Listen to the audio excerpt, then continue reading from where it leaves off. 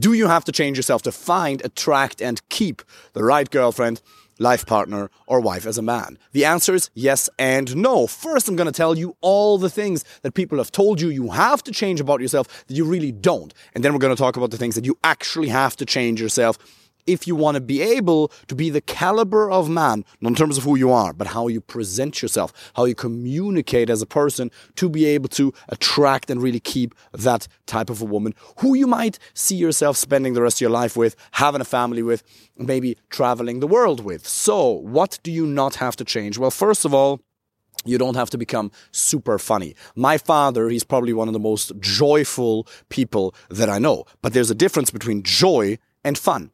Joy could be categorized as gratitude, love. It's very deep, almost a spiritual emotion. I don't want to say that fun isn't, but fun, on the other hand, is a little bit more lighthearted. You're with your male friends, you're talking shit. It's very lighthearted. It can also be a little bit more teasy at times, whereas joy is usually a lot kinder, a lot more gentle. My father is very happy, very joyful. In my life, I think I may have heard him crack 2 jokes or something.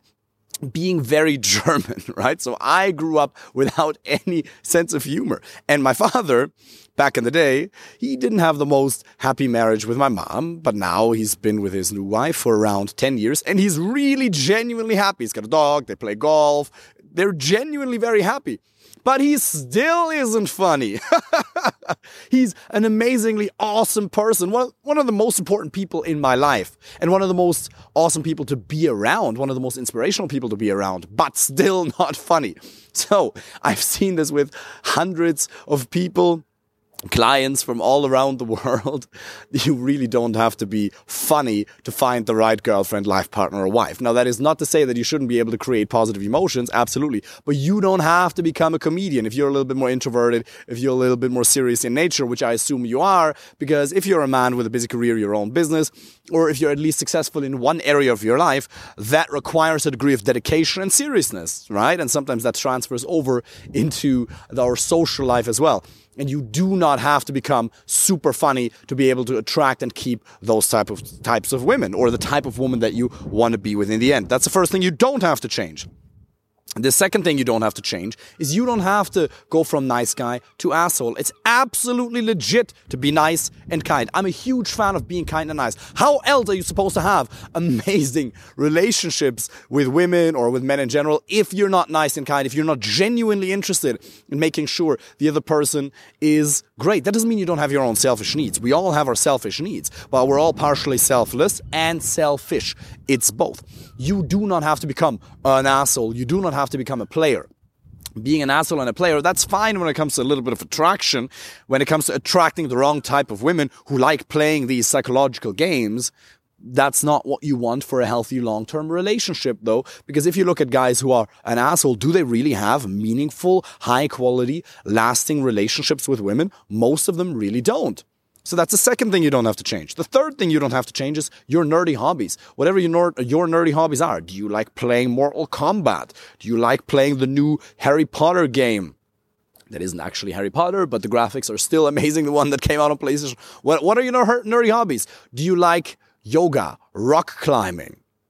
What are your nerdy hobbies? You don't have to change them. You don't have to hide them. In fact, I would argue that you should double down on them. If you feel that you have to hide your hobbies from somebody, you have mindset problems. You really need to revisit your thoughts, because mindset is just a different word for thoughts, or rather beliefs that you hold about yourself, about the world, about women, about what's appropriate to say, about what isn't appropriate to say at a conscious or unconscious level. You do not have to hide your hobbies. If you want a dirty little secret, women don't give a shit about your hobbies anyway. No matter how awesome you think they are. As long as you have something that you're excelling at, as long as you have something that you're good at, they don't care whether you're into karate or kickboxing or bachata or salsa. I would really recommend you start dancing a little bit of bachata and salsa. I know I'm German, I'm white, I'm ginger, I'm genetically not engineered to dance. Yeah, I'm able to do it also. Not to say that I'm amazingly great or anything, but you can absolutely make progress. And bachata and salsa is a bit of a helpful tool when it comes to not just attracting women, but it's also helpful to create, or rather keep up a degree of spice in the relationship later on, because it's a beautiful hobby to engage in. Yes, it doesn't matter what your hobbies are. Women don't really care. as long as you have something that you're good at. And the thing that really matters on the date is how you communicate it. How certain are you that what you're doing is awesome? Are you talking about, let's say, you like playing computer games and you work really hard and then half an hour a day you want to play a computer game. Or you really want to go rock climbing, you like being in nature, for example. Maybe nature is your nerdy hobby. Well, I really like hiking. You wouldn't want to go on a hike with me, would you? Or you tell her, so a friend of mine and I, 4 years ago during the pandemic, we climbed, he's actually in the military in Ireland, we climbed the highest mountains in Ireland. And I know in Ireland, mountains aren't really mountains, right? In most other countries, you can consider them hills. But if I go for a hike for 7 hours with a friend of mine who's in the military, I think that's a pretty impressive performance, right? So we walk up this beautiful hill and we have this and I get stuck at some point, almost break my foot. He almost has to rescue me. I didn't quite. It was only a minor strain. We keep going. We go to the very top and then you have this beautiful 360-degree view of this particular part. Now, it was pretty impressive.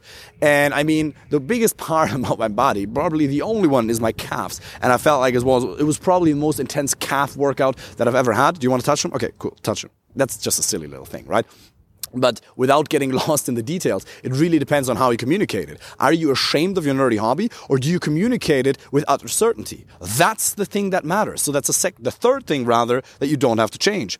The fourth thing you don't have to change to find the right girlfriend, life partner, or wife is going from introvert to extrovert.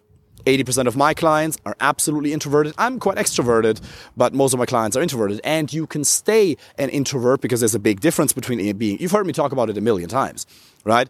Being introverted is a personality trait you're born with.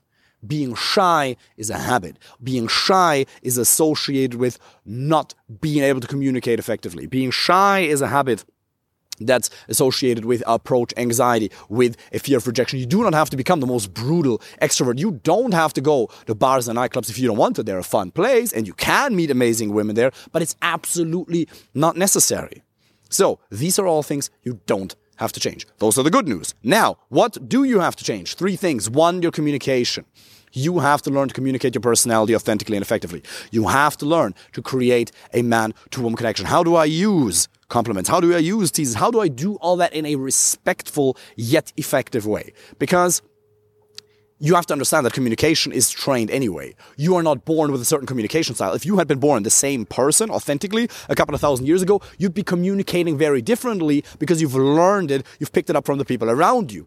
It's almost exclusively conditioned. Yes, there's certain styles. You will have a different way of expressing yourself than I do, right? I have other coaches on my team. They express themselves very differently and they're insanely amazing with women, but in their own way. And it's never about becoming somebody else in your style of communication. You'll just have to learn certain best practices. You can go learn them yourself. You can find experts who'll help you with that. Apply for a free initial call if you'd like us to help you with that. I'd be very honored to help you along that journey. It's my passion. If you've been watching some of these videos, you really realize, or I hope you do, that this is something that's very dear to my heart. Communication is something you'll have to change because it's not authentic to who you are, right? Again, the style and there's certain things about the way you communicate that you always want to keep, but the best practices, whether you communicate in the right way or the wrong way, that's just conditioned, so you might as well do it the right way. That's what I'm trying to say. Number 2, the second thing you have to change is your confidence. Confidence comes from 2 sources. 1, competence. Any area you're good at in your life, you're competent in. And the second way to build confidence is to learn to control your mental and emotional state. Number 3, your understanding of the psychology of attraction. There's just certain theoretical principles that you'll have to study rationally and then practice on dates.